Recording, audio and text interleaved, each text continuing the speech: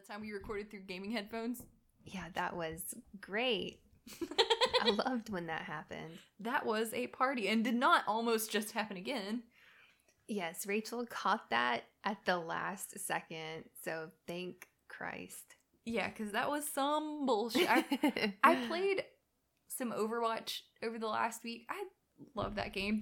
They came out with this character called Wrecking Ball, and he is a hamster in a giant mech, and it's robots and hamsters, and it pretty much just makes me happy. Wow, it's a good combo. I know, right? With a grappling hook, no less. Word. Yeah. So we have some pretty exciting news. We've been invited to do a panel at Connuga next year. Oh, yeah. So despite our crippling social anxiety, we are going to do the thing, but we want some ideas on what we should cover in our panel discussion. Yeah, I kind of thought it might be fun to cover. Kelly and I are both freak in the house, professional in the business place. So it might be fun to talk about that. Because I feel like that's something a lot of geeks identify with. The majority of the people in my little work group are conservative Republican boomers, basically. Yeah, same. So being a fucking weirdo. I don't really know what to say to that because I'm a fucking weirdo at work too. Well, goddamn, Kelly. I'm not going to be much help. Oh, well, I guess our friend Galen would actually be really good at talking about this. He makes this post every year that is fucking hilarious. Oh, yeah. The one that's like, hey, everyone I met at soccer. It's about to get real weird. Yeah.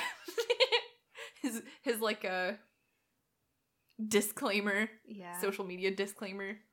Yeah, so similar to that at work, I have like my Terminator toys and my X-Files poster in my cube.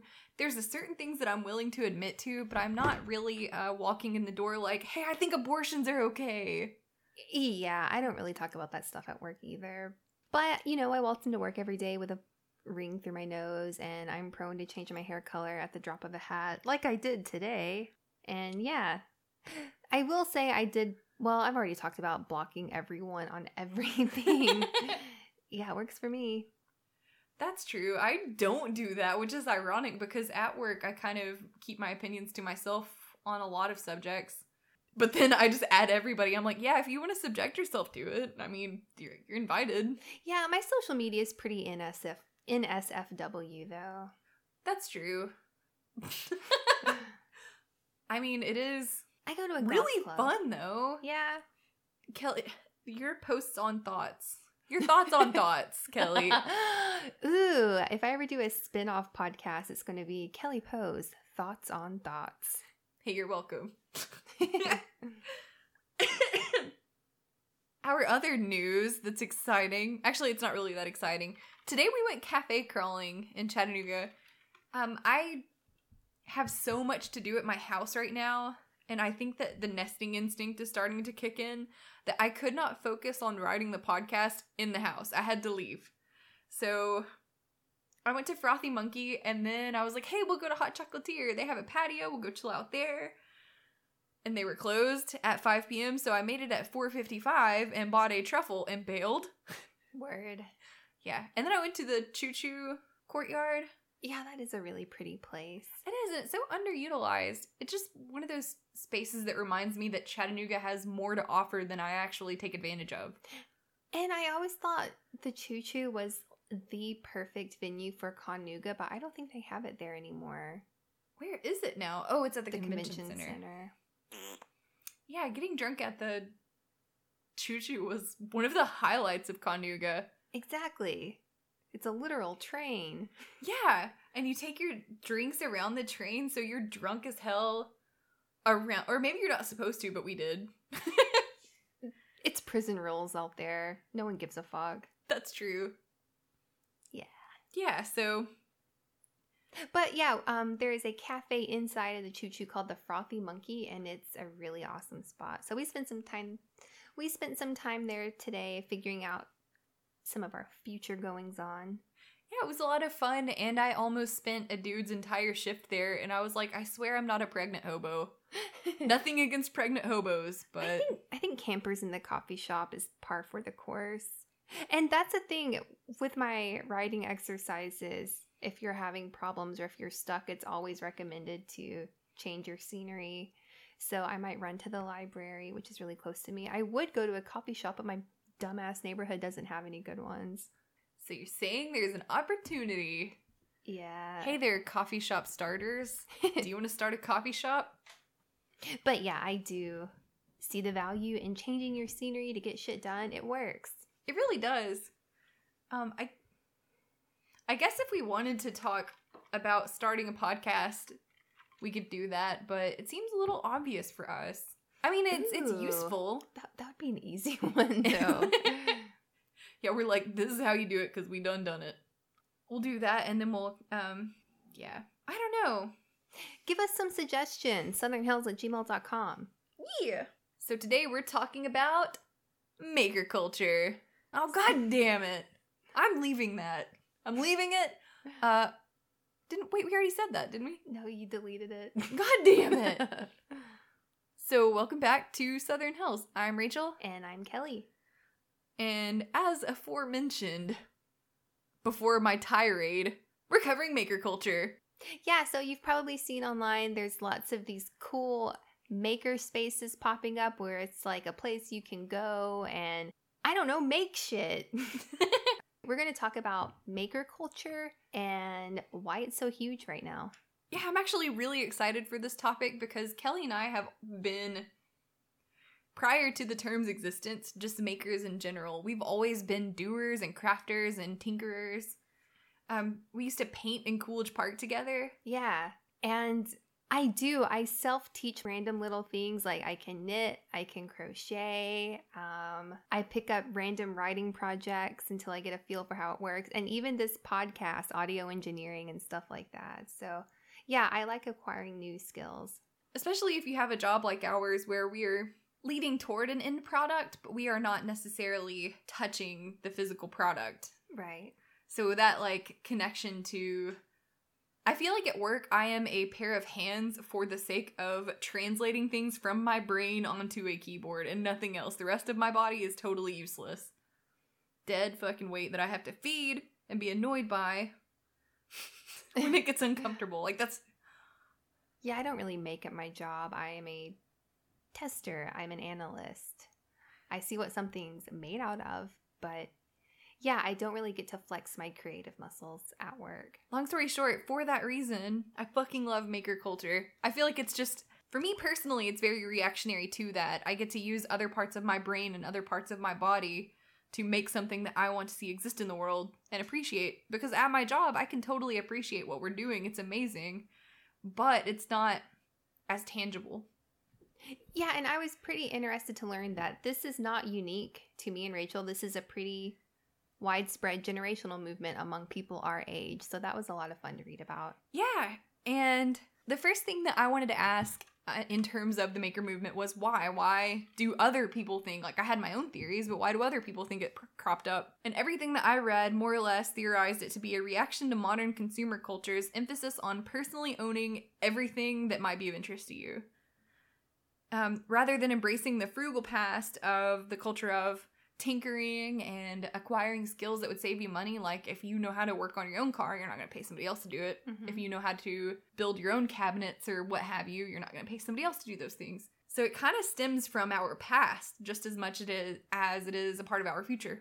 The first thing that I read was from MIT Press Journals in 2012, and it was Dale Doherty, the founder of Make Magazine and creator of the National Maker Fairs. Like he had the first one.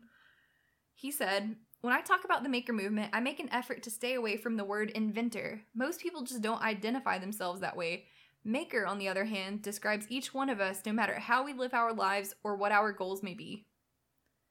Make Magazine, which I founded in 2005, harkens back to the magazines that hit their peak in the mid-20th century, like Popular Mechanics, which had the attitude of, if it's fun, why not do it? Which, okay, to be fair, Kelly and I can totally identify with. Like we just said, we're like, starting a podcast sounds fun. Let's start a podcast. Yeah. And here we are. Anyway, so he says, Such publications often help people to start a hobby and learn new skills. Moreover, they help the new hobbyists find a community of like-minded tinkerers to talk about it with. He goes on to say, actually, this article was really good because I think that he wrote the whole thing. I mean, don't quote me on this thing I just fucking said, but... As the movement has gathered increasing momentum, makers have created their own market ecosystem, developing new products and services.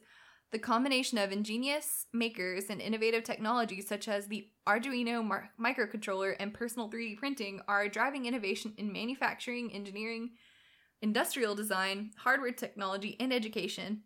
Over the years, the Make division has become synonymous with the maker movement and is the recognized leader of this growing community of makers. So yeah. Yeah, I was reading about that too. Like, why is the maker movement blowing up now? And I read a really interesting perspective in Huffington Post.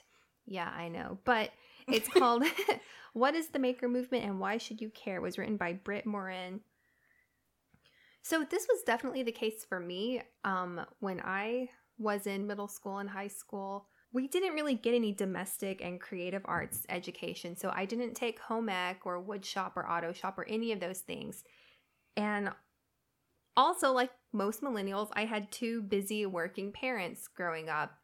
And so they couldn't really teach me those skills either. So I kind of made it into adulthood without knowing a lot of the domestic skills that previous generations just inherently knew or, were just taught as they grew up.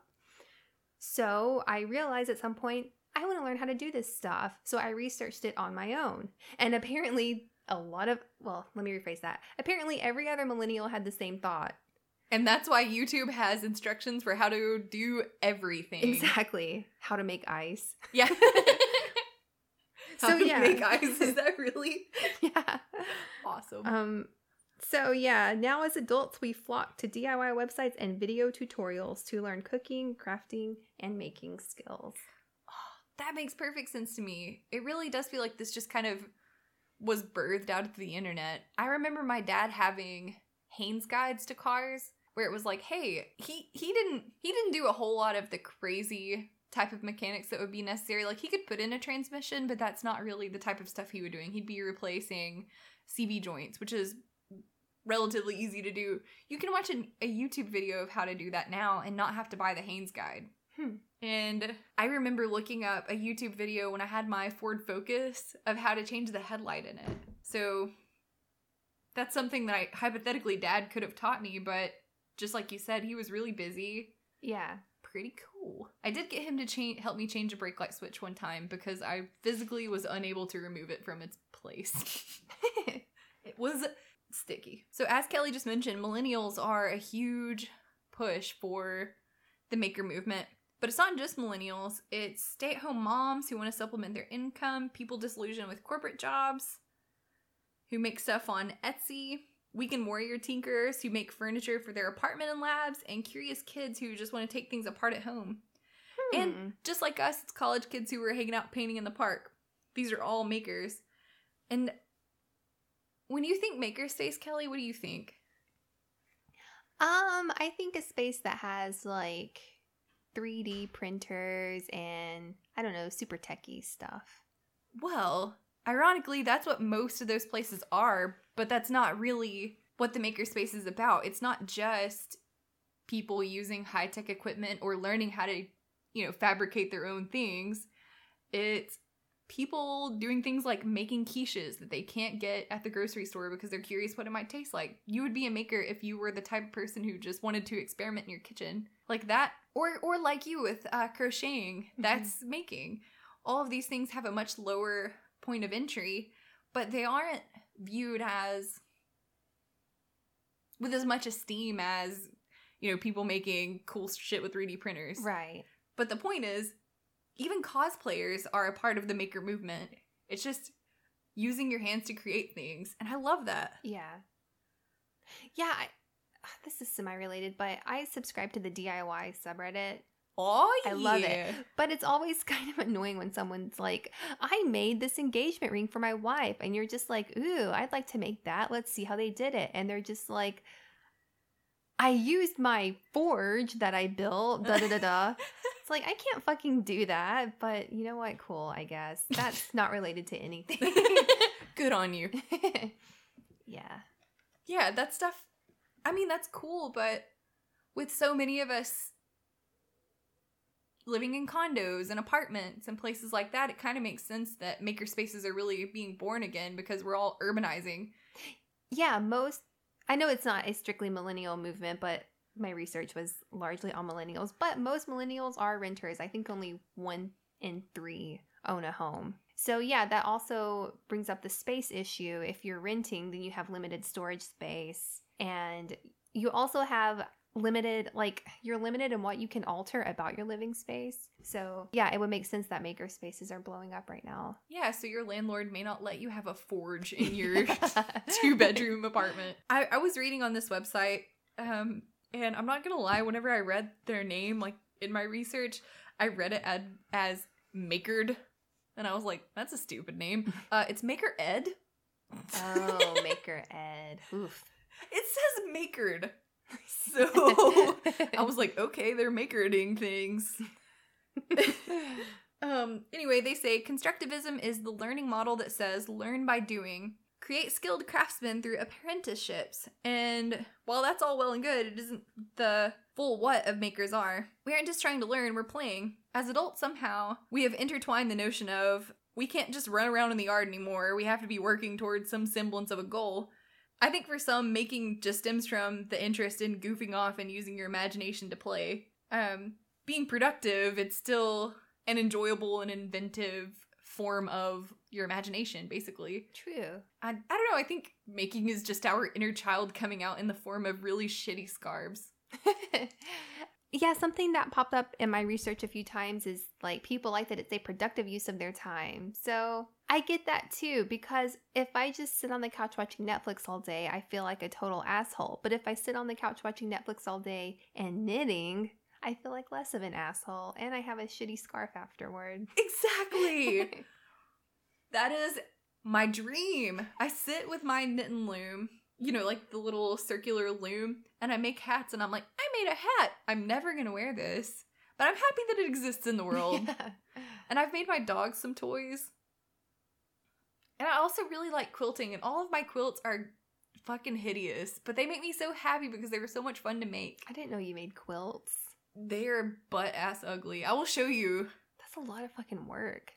You know what? The way I look at making or anything like that, if I'm making something hideous, I was going to be sitting my ass on the couch watching, I don't know, CSI. Yeah. I don't watch CS, but you know what I mean. Like, yeah. It's kind of like your parents would yell at you for playing video games all day, but they were watching TV all day. It's like that, but in shitty scarf form.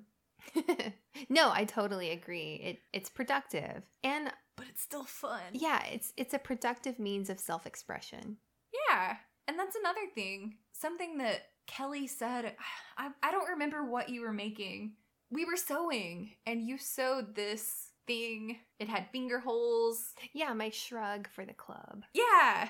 So Kelli made this shrug. She made something that she couldn't find. You couldn't purchase this thing out in the wild, so you had to make it yourself. And I think that's another thing that I like about maker culture. If you can't find it, you can find a means to make it. Right. That shrug was fucking awesome. I need to make another one. It was pretty sweet. You used some kind of fabric that you didn't have to sew seams on. Yeah, it was just knit jersey. It was the easiest thing in the world, and it wasn't hard to make, and it looked awesome. I wore that thing into the grave.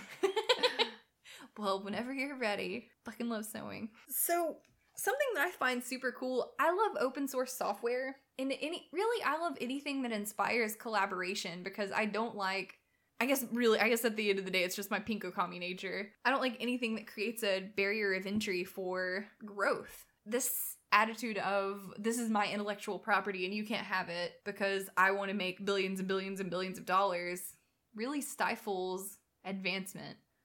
And I don't like that at all. So I've always been a fan of open source software. But part of the maker culture, similar to open source software, is just the open sharing of knowledge.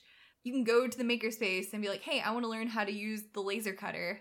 And odds are someone's going to be there to be like, sure, this is how you do it. What do you want to make? I really like that. I like that we're not necessarily creating apprentices. We're just creating a space where people can make things together and share knowledge and be interdisciplinary with what they're doing. Like, just because my background is drafting and I could explain to you, hey, this would be the best way to figure out what that angle is that you're trying to figure out on this thing that you're making. Or this would be the dimensions to replicate this arcade cabinet, which is the thing that we did. You could talk to someone else who was a mechanical engineer who could be like, hey, this is the type of servo you're going to need for this.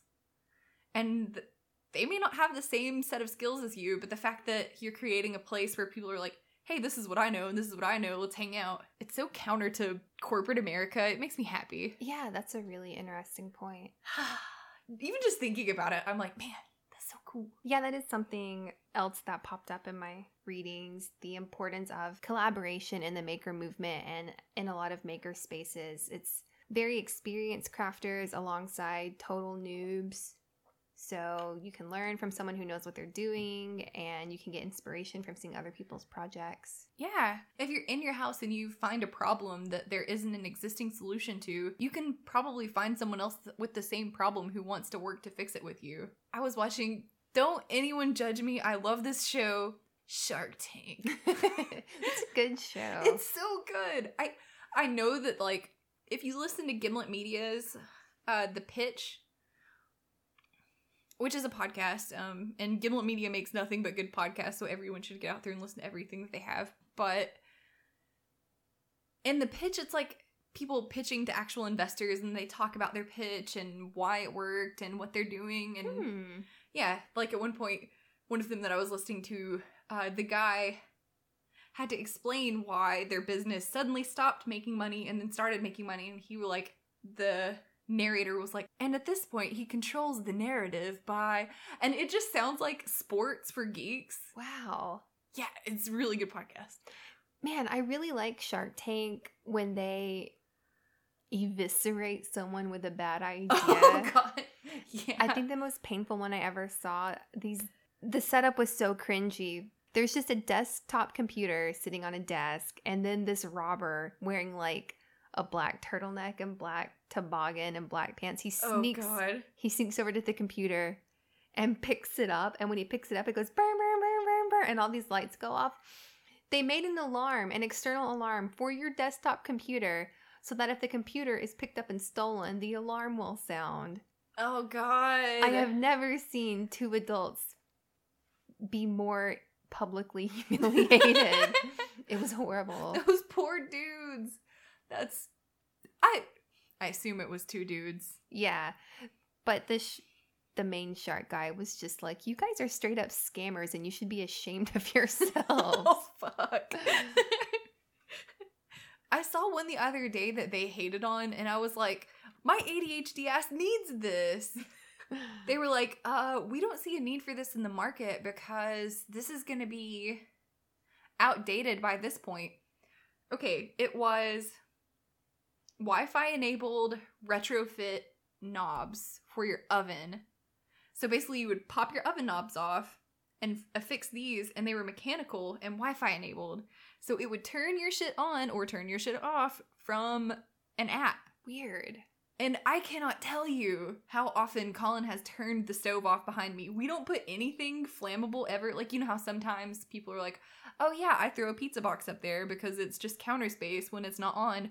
It is never counter space in our house because the risk of me being me is pretty high. Yeah, it would be nice if you're the kind of person who can never remember if you turned off the stove. But knowing me, I would accidentally turn it on. Oh, and burn my fucking house down. Yeah. I wonder why they said that would be out of date. They were saying like, oh, people are gonna start cranking out Wi-Fi enabled ovens any day now.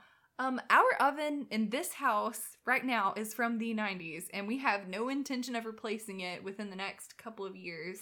Right. People don't just... Okay, I'm sorry. Most people don't just replace major appliances to be up to date. You replace them when it fucking breaks, and some of that shit lasts forever. Exactly. And as much as I would like a new oven, I would buy whatever I thought was going to be the best oven for the money that I had. I wouldn't look for smart features as much as I would reliability and function. So the idea that even if I bought the one that didn't have smart features, I could add them, as an extra product.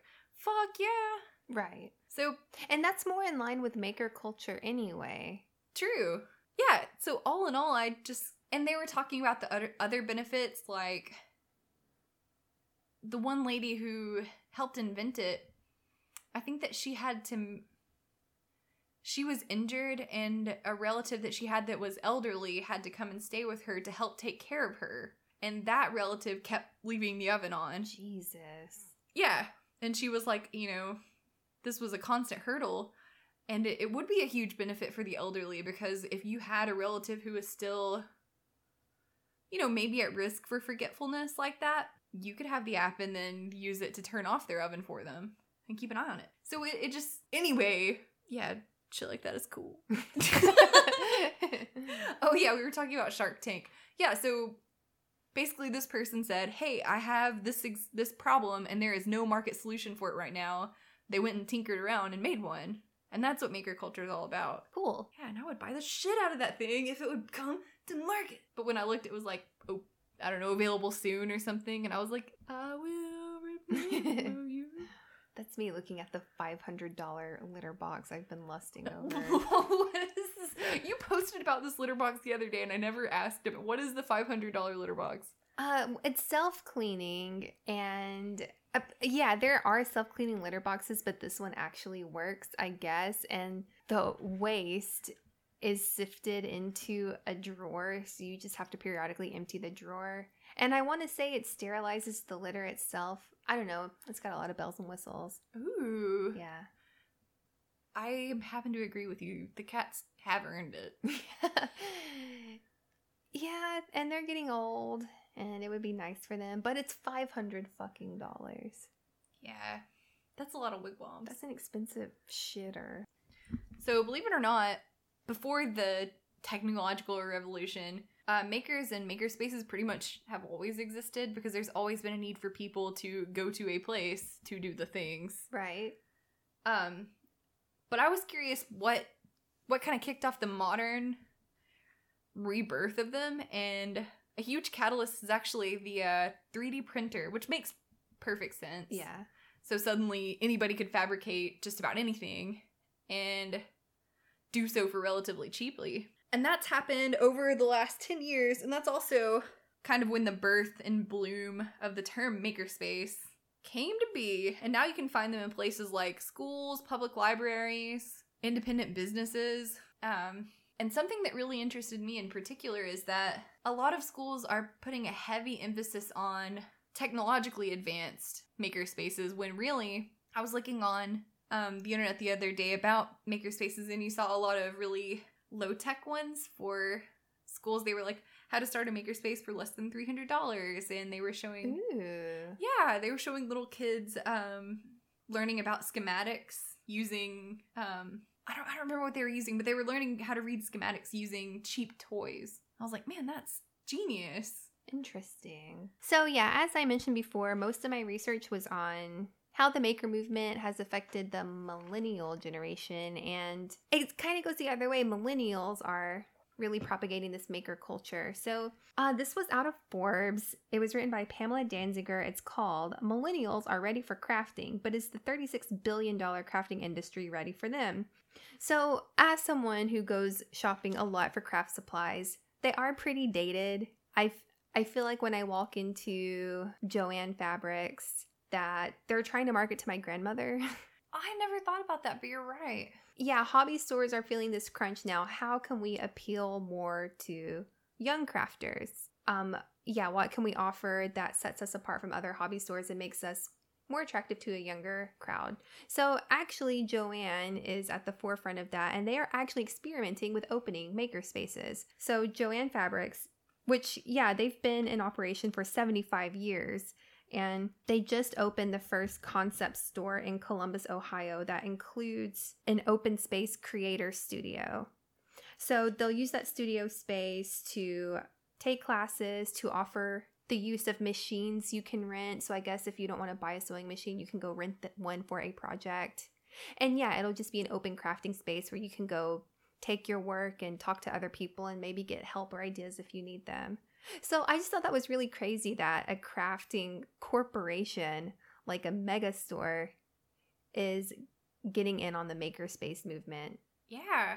I mean, I guess it's kind of like Budweiser trying to market some of their beers as craft beers. Yeah. And then this was a quote that I really liked. If you want to get people to shop in your store, you need to create an experience that is worth coming there for, something that is Instagram worthy. Ooh.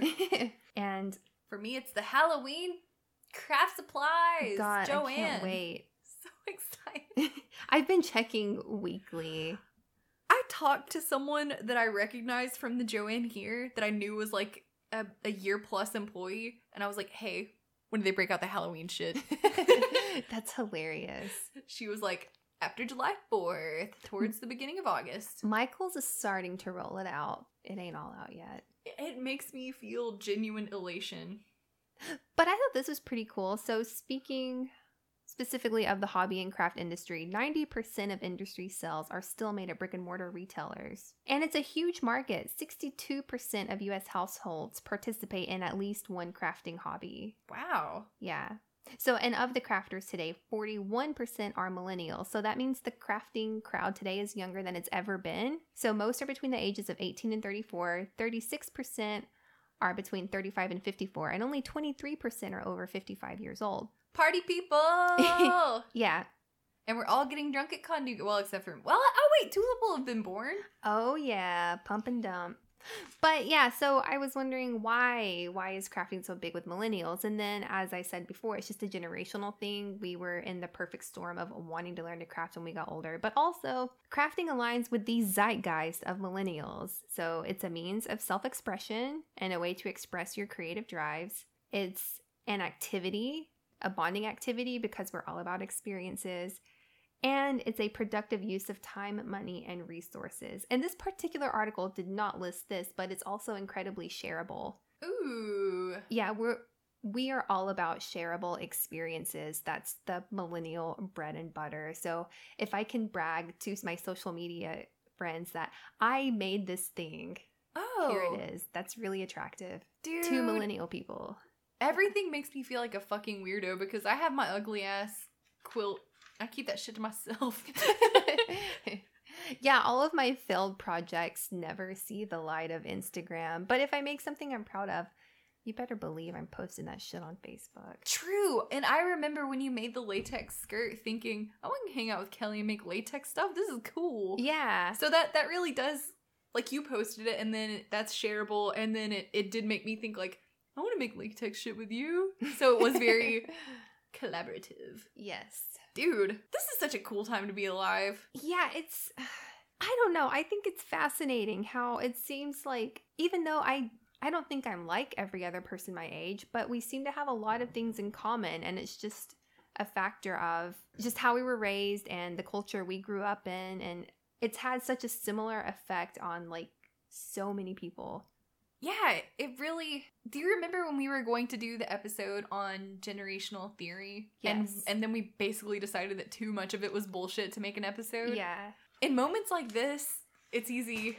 It's a little bit easier to understand why people would embrace generational cycles. That was like the main thing we wanted to research was generational cycle theory, and we ultimately decided it wasn't. I'm still into the theory. It gets really weird when they're just like, so basically World War III's on the horizon. Yeah. And it was so like confirmation bias. They're like, ooh, where's the tragedy here? Everybody, every 10 years there's a tragedy. True. Like, yeah, you're gonna find one. So, Yeah. although I didn't read about the World War III thing, and now that you mention it, they might be fucking onto something. We're finna bomb Iran, and that's depressing. Oh God, again? Right? I feel like we're in Orwell now. I'm like, who are we at war with? Even though, technically, derail this conversation, we're not actually at war as a country. There's no official declaration of war. We are in... Is dropping a bomb not a declaration of war? No, not officially. We're at peace right now. Jeez. Is that not Orwellian? we're technically at peace, but we are in conflicts, and there's a difference. There's like, we haven't had an official war in a dog's age. We're kind of just using these, I think it was, okay, Radio Lab did a really good episode on it. There's like 9 words. I think it was called 9 words. Maybe it was 11 words in the Patriot Act that are being used for us to just keep fighting wars everywhere. Oh, God. And there was only one, they talked to the one lady politician who said, no, I think that the language is too vague, and I don't think that we should pass this. And everybody was like, well, then you're for the terrorists. Oh, God, you're a fucking communist. Yeah, exactly. And she was like, no, I'm pretty sure that we're going to use this for conflict forever if we're fucking told ya. Damn. You really hate to see that. I know. And she like tangent on tangent. She was a big Christian lady, and she was like, I went home and I prayed about it, and God told me in my heart that this wasn't the right thing to do, and that's what I genuinely felt. And I can respect that even as an atheist. Someone's like genuine belief and conflict within themselves and their country. Yeah. And she was just like, it didn't feel right. So I said no, and I explained why I said no, and I was the only person that voted against it. Wow. So she didn't exactly turn me into a religiouser, but it was a good shot. I guess religions is its own episodes. I'm obviously not a religious person, but I do think there is a lot of... God, never mind. I don't want to get into the hocus pocus stuff. I think prayer is just another method of kind of tuning into your subconscious and picking up on things, or maybe hearing things within yourself that you weren't aware of before. So yeah. I think there's power in it. I can see that. And honestly, I can respect just about anybody's beliefs, because I'm a fucking golden retriever. Unless they're like genuinely harmful, or in the case of people who are trying to say that, well, women don't need to be educated, or what, then fuck your religion to the end of the earth. I'm Gay sorry. People are going to hell. Yeah, no, I ain't got any time for that bullshit. I don't think that having been raised in the South, my understanding of the Bible even lends itself to that belief. You just remind me of a, God, off topic, but a quote-unquote debate I had when I was a teenager. So someone was talking about gay people and how homosexuality is evil, and it's because it says so in the Bible. And I was like, well, do you think that you should be allowed to have a slave? And they said no. And I said, well, the Bible has rules for owning a slave, so according to the Bible, you could own a slave, and that would be in line with Christian beliefs. And they just go, well, then you should be able to have a slave. Oh my God. I was like, yeah, this conversation's not going anywhere. Good luck with your life. Hey, has it occurred to you that you might be a real tool? Tonight, Southern Hills. One of the things that bothered me, my dad had a friend come out of the closet in his 50s, and my dad was like, he was all boy when we used to fish together. And I was like, Dad, everything that you know about gay people is based on stereotypes, probably. Right. They can be any type of person. It's just that you're familiar with, like... Do you remember the gay character on The Golden Girls? He only had, like, 2 episodes. I was about to say Will and Grace. Oh, yeah. Okay, yeah, that's a better than my 2 episodes Golden Girls guy. But no, I never saw that. He was, like, your prototypical... flamboyant media version of a gay dude. Right. And I'm like, Dad, that's your basis.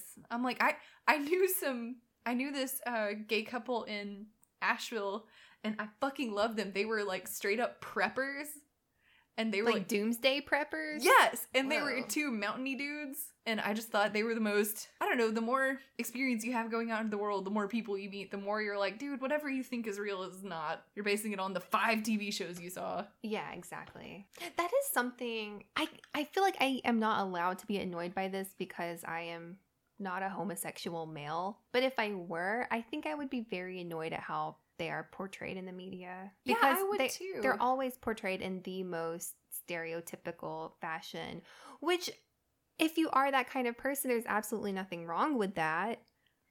But yeah, I don't like seeing people be reduced to such a one-dimensional trope. I'm in the same boat. And even this throws me back to another conversation that we had about My Little Pony. You watched some episodes of My Little Pony and you were like, One thing that is super cool is, I don't remember the character's name, but she was like the popular, pretty, rich pony. You were like, she's not portrayed as a bitch. She's just, those are the things that she's into, and everyone accepts it, and it's not like, oh yeah, you're the popular girl, so you're an asshole. Yeah, I remember having that conversation, and that was the first time I had ever seen that stereotype broken in, like, mass media. So she was rich, popular, and pretty, and she used those gifts to help her friends. Yeah. And you were just like, so yeah, in that same vein, I think that millennials just hate tropes in general. Right. Like if I watch a TV show and a character is just super, super obvious, like, oh, okay, you're this guy. Exactly. I'm always a little bit annoyed. Me too. Well, shit, back to makerspaces. Makerspaces. My Little Pony aside. Hold on. My Little Pony, atheism, and religious practices that are absolute bullshit aside. Bricolage. I actually had to look up what this word meant. I like that word. Whatever it means. Oh, you're gonna really like it. Because you said whatever it means. That's basically what it means. Whoa. Bricolage is... I'm sorry, are you saying fricolage or bricolage? Bricolage. I'm probably saying it wrong realistically, but I've only just read it for the first time today. I guarantee you, like the rest of that thing where I'm going to see it again for the next week. Oh yeah, I'm not going to go too heavy into this article because it was a super, super heavy topic, but it was called Bricolage, or The Impossibility of Pollution by Ginger Nolan, and it was in... Dude, my printer is busted as hell, and I can't read.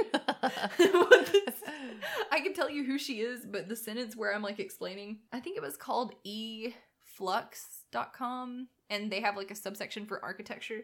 Anyway, Ginger Nolan is an assistant professor of architectural theory at University of Southern California. She has a PhD in architectural history from Columbia, and her work focuses on techno-aesthetics, media, and issues of race. And this article was so fucking cool. So basically, your electronic waste, for one reason or another, often finds itself in Africa.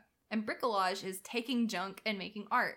And that's the whole idea behind it. So this article was really heavy and focused kind of on some of the inequalities behind why our junk winds up in Africa a little bit, and how they use it to affect their economy. And it was seriously fun to read, but I didn't think it'd be that interesting to cover.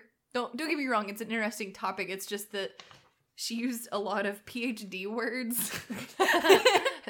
Them 10-cent words. She used so many 10-cent words. And I was like trying to paraphrase the ideas behind it, and I was like, dude, fuck this. So I wanted to say, if the idea of reading about how e-waste becomes art for Africans and how that process ties into the maker culture, fucking look up this article. Chaotic bricolage of the novel is brought together in a unifying gesture, something constructed or created from a diverse range of available things, bricolages of painted junk. Right? Proponents of makerisms in both the US and Africa tout methods of bricolage. However, in the US, this refers more to a mode of playful experimentation undertaken with the aid of milling machines and 3D laser printers. Whereas in Africa, bricolage resurrects the sense imparted by designers like Friedman insofar as it often involves the reuse of industrial and consumer waste. And it was really... Like, when I think of e-waste, I can think of articles that I've read about kids scraping precious metals off of circuit boards and collecting them and smelting them. Yeah, and melting the coatings off of wires. Yeah, but this was different. It started out with this company saying, hey, we're going to ship this to Africa. They're going to make stuff. They're going to ship it back to us, and we're going to sell it. And that's how we're going to help the African economy. And it's a weird sort of privilege and misguided helpfulness, in my opinion. The article kind of toyed around with that, but not really. But it's kind of weird that we're basically saying, like, hey, you take our trash and do something useful, and then we'll sell it so that we can feel like we're being good. Right.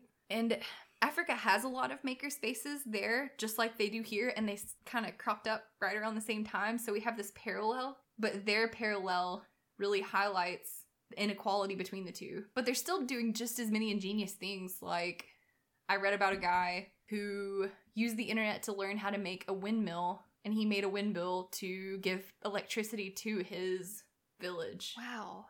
Whereas here I'm like, I made a shelf to put my stuff that I bought at the store for super cheap on. I'm like, I made a sweater for my cat. He hates it. I did knit for the dogs. They took the squeaky out of this thing, but the squeaky didn't die. So I was like, oh man, I had knitted this thing. Initially, I thought these gloves were going to be beautiful. So I knitted these little gloves, right? They were fucking hideous and they looked like Santa Claus gloves. And I was like, stuff it with a squeaker toy. Give it to Layla. And Layla was like, this is the best toy ever. And I was like, you're welcome. That took me like 2 hours. So yeah, that type of thing versus, hey, I learned how to drill a well. It's just, everyone should read the article and then we can talk about it. And you'll have to read it twice. Just saying. There's some big words in there. I had to Google some shit to read that. I had to get makery with my... with your vocabulary. Yeah. So the next thing that I got curious about was, this was just me like Googling makerspaces, and then I found a bunch of articles, and this is one of the ones that I thought was cool before I was trying to dig into the specific nuts and bolts, and how makerspaces help local economies. Jules Peary, I assume is how you would say that, the co-founder and CEO of the product launch platform, The Grommet, noted that what's so remarkable about the maker movement, words she says we wouldn't have even used a few years ago, is that the tools to create enterprises, and especially physical products, have become accessible to just about anyone, and that's changing how companies are getting formed. I read this sentence and immediately looked at Kelli and I was like, Southern Hells were for 3 things: unions, booze, and maker spaces. The trifecta. Yeah, that's our triangle. Because all of those things can be used to elevate your economic status. Booze can either make you okay working your bullshit ass job, or you can make booze and then not have a bullshit ass job. So long as you create a quality booze empire. And this article goes on to say, this was from The Atlantic, by the way. The first is the availability of hacker spaces or maker spaces. There are some 2,000 of them around the world, and these places make expensive equipment, sometimes worth millions of dollars, like 3D printers, laser printers, and computerized machine tools available to anyone. Even more importantly, you get access to people who can show you how to use these things, and that's what we were talking about earlier. Yeah, that would be nice, because I know that the library has a 3D printer that you can use, but I would not know how to use it. Yeah, and we have some here, but our 3D printers are kind of cheap, so they're fickle and their tolerances are really, really limited. Like, have you ever seen a spark plug gauge? It's basically like varying sizes of pieces of paper, but out of metal. Okay. For different, like, you work in a lab, you would be like, oh, okay, you would figure it out. But anyway, you had to get your platform leveled to within a specific tolerance for it to even print right. Oh, I see. Using like a spark plug gauge, and those things are a son of a bitch to fucking level. That's why we haven't used ours in months, because once we moved, we were like, it's off level and we're not fucking with it. Wow. Yeah, I think if I was going to use a maker space, it would either be if I were making a cosplay and needed to 3D print something, or create something, or if I were building furniture and needed to use tools and didn't have them at home. But I think the latter is really appealing to people now because we do rent so much. Yeah. Speaking of which, there's a really good makerspace in town called Chat Lab, and it's out of the Chattanooga Business Development Center, which offers really, really cheap space for businesses to start. It's a business startup hub. Cool. Yeah, but they have laser cutters, I think. Well, I think that actually the library has a laser cutter, but they have I'm not going to lie to anybody about what they have. They have a bunch of cool shit, according to me looking at their website. And they have like dedicated Fab Lab, and then a bunch of woodwork shopping tools. And they just charge you a monthly fee to come and use whatever their stuff is. Oh, that would be nice. I'm really into the subscription service thing too. Yeah, so maybe we'll go make some shit, KP. That would be fun. I mean, I have a ton of tools here, but I don't have a table saw. I really want one. But the table saw I want is like $2,000. So Damn. until then... Yeah. Makerspace it is. Exactly. $40 a month it is. Oh yeah, so Pierre goes on to note that the stylish iPhone and iPad case, Dodo case, was created in a makerspace, as well as the dongle Square, the credit card processing payment system. She went on to list a bunch of other products, but Square stood out to me in particular because that thing is ubiquitous now. Right, it's everywhere. Yeah, and they even have dedicated POS systems, point of sale, like cash registers with iPads and everything. So that's so cool that it was born out of a makerspace. That is cool. Yeah, so that's, I mean, I guess I could wax poetic all day about C's and the means.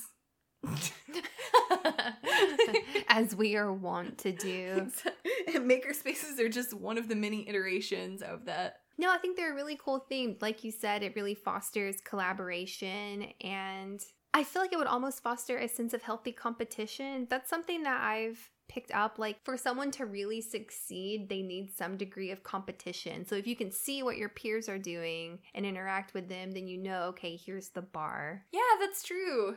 So competition means cooler shit. Yeah, I agree with you wholeheartedly. And in the same vein as that, that's healthy competition. I have found through working office jobs that oftentimes the competition that you run into is the unhealthy kind, which is toxic, yeah. Yeah, it's like if we were two machine gun operators in a foxhole, you would let me shoot my gun that you saw jammed that I didn't see jammed just so that you could go to the leader and be like, I knew their gun was jammed and I let them shoot it anyway. Right. Because I knew better. Look at my unjammed gun. Man, maybe we could do an episode on workplace culture because nothing is worse than a toxic workplace. Oh, for but real. I agree. I think the type of collaboration and, dare I say, competition in a makerspace would be very healthy. Yeah. And I think it's similar to just my nature, which is to be supportive. It makes me really happy to see people supporting each other and being enthusiastic that their friends are making something cool. So the idea that there's a place where you can be like, hey, I'm just happy that you're here making some cool shit. Like, that's amazing. Yeah. I think that's one of the better examples of human culture, as opposed to, like patent trolls and yeah, things like that. Like, makers are just like, do you want to see how I did it? Like this. Here you go. And I also think it's really cool how it's kind of exploded to fill all of these needs that we have. Most of us are renters. We're more frugal. We're fucking busy. And we're educated as shit and underutilized. Right. And we are more familiar with DIY to begin with. So I guess we're more eager to learn more things, or maybe more comfortable learning them. Anyway, makerspaces seem to address a lot of needs that especially millennials have. Yeah. One thing that I will say, the high school that I went to did have a machine shop in home ec, and I took both. So I got to learn how to make a sweater in one class, and then I still have the hammer that I machined in the other. That's cool. Yeah. The funny thing is, the idea was, hey, you come and you learn how to use a lathe so that you can get a job using a lathe. You don't use lathes anymore. You use a CNC machine. So the skills that I learned were transferable in that I know how to work with intolerances and I understand the nature of working with metal. But it was kind of heartbreaking to see people exit that and then go into the workplace to do actual machining jobs where it was, put this piece here, program this computer, watch the computer do it. Right. So makerspaces I like are kind of a throwback to the fun of taking machining, which was work with your hands. Yes! And don't poke the metal or it will cut your fucking finger off. I saw so many dudes, because we were working with aluminum, which is super soft, but if you worked with steel, this would not work out. And people learned it with even aluminum repeatedly. Like, if you're sticking your die straight into your metal, it creates a shaving that comes off. And some of them are like, okay, and they knock it off with their hand.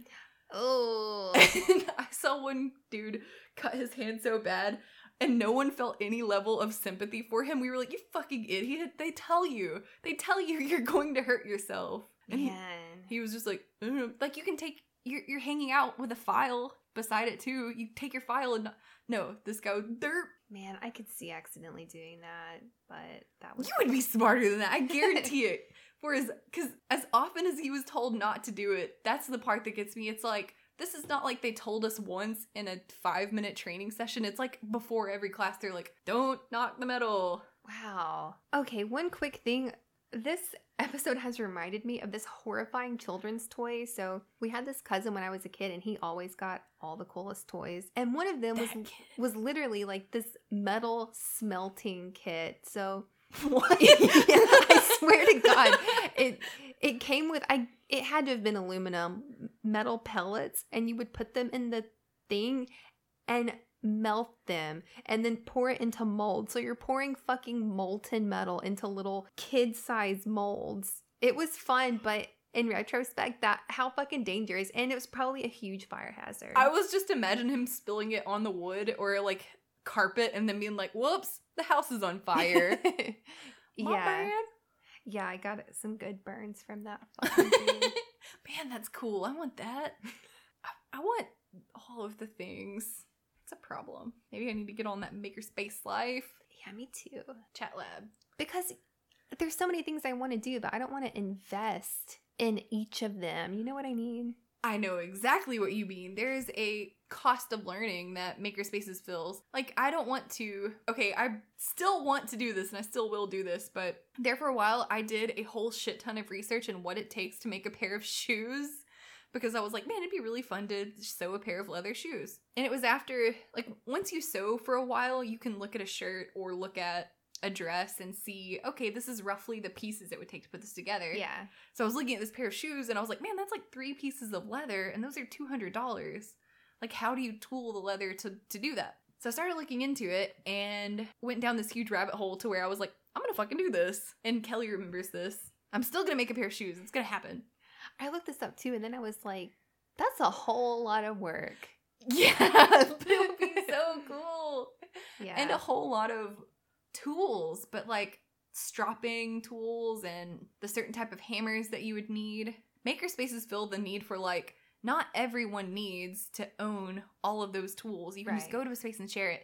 There's a statistic for the average use of a drill. Like, we have a few drills, and it basically amounts to this tool would be capable of 20,000 hours or whatever before it has any kind of mechanical malfunction. And its average lifespan for actual use is like 5 hours. Wow. Over the course of your lifetime. And that, so yeah. And everyone has a drill in their house. And those are, you would have to Google the actual numbers, but they were not those specific numbers, but just as dramatic. Yeah. And I feel like I use my drill all the time, but not really. Like, I use it, actual use on the drill is a couple minutes.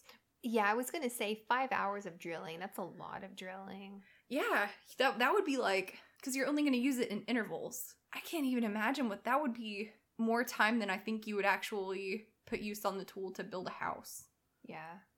Dude, I'm not going to do the math. It would be cool to know.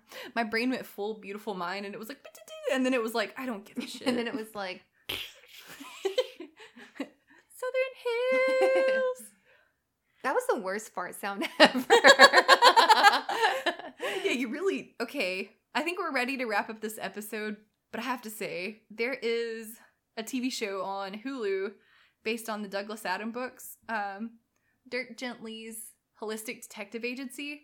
I fucking love this show. I love it so much. It's so good. There are only 2 seasons. I just found out it's canceled. Oh, what a bummer. I've never heard of it. Is it a Hulu That's why it's exclusive? canceled. I think it's BBC America, but I only saw it on Hulu. And it was so good. And anyway, one of the insults that makes more sense in the context of the episode, someone in a very serious position said, that's some real farty butt talk right there. Nice. I know, and I'm like, oh my god, farty butt talk. I have new... Your brain is like, I'm going to absorb that and retain it forever. I was so happy. I was like, Colin, farty butt talk. It needs to remain a thing. I need to read those books. I never read Dirk Gently. I did Hitchhiker's Guide to the Galaxy, but... I only ever read Hitchhiker's Guide to the Galaxy, and that was in high school. It's been a while. Man, I made it all the way through that series, and by the end of it, I didn't really... You were good to just do that one, because the later parts of the series, I was like, I am reading this for the occasional good joke. Oh. It was kind of heartbreaking. It was like watching the sequels to The Matrix, where you're like, why did you even bother? Oh, that's mean. Some of them were pretty good. Damn. Okay, I like the... Harsh critic over here. I like that on par with sequels of The Matrix is... Okay. So anyway, tell us what you think about maker culture. What's it mean to you? What did we totally forget to talk about? Because it's such a fascinating thing that, you know, I covered everything that I thought was relevant to someone who maybe didn't understand why these spaces were cropping up. But there's so much more to it, and it's all so cool. Yeah, so tell us your makerspace stories. If there was something that you would want to be in a makerspace, what would it be? Let us know at southernhills@gmail.com. Thanks for listening. See you next Thursday.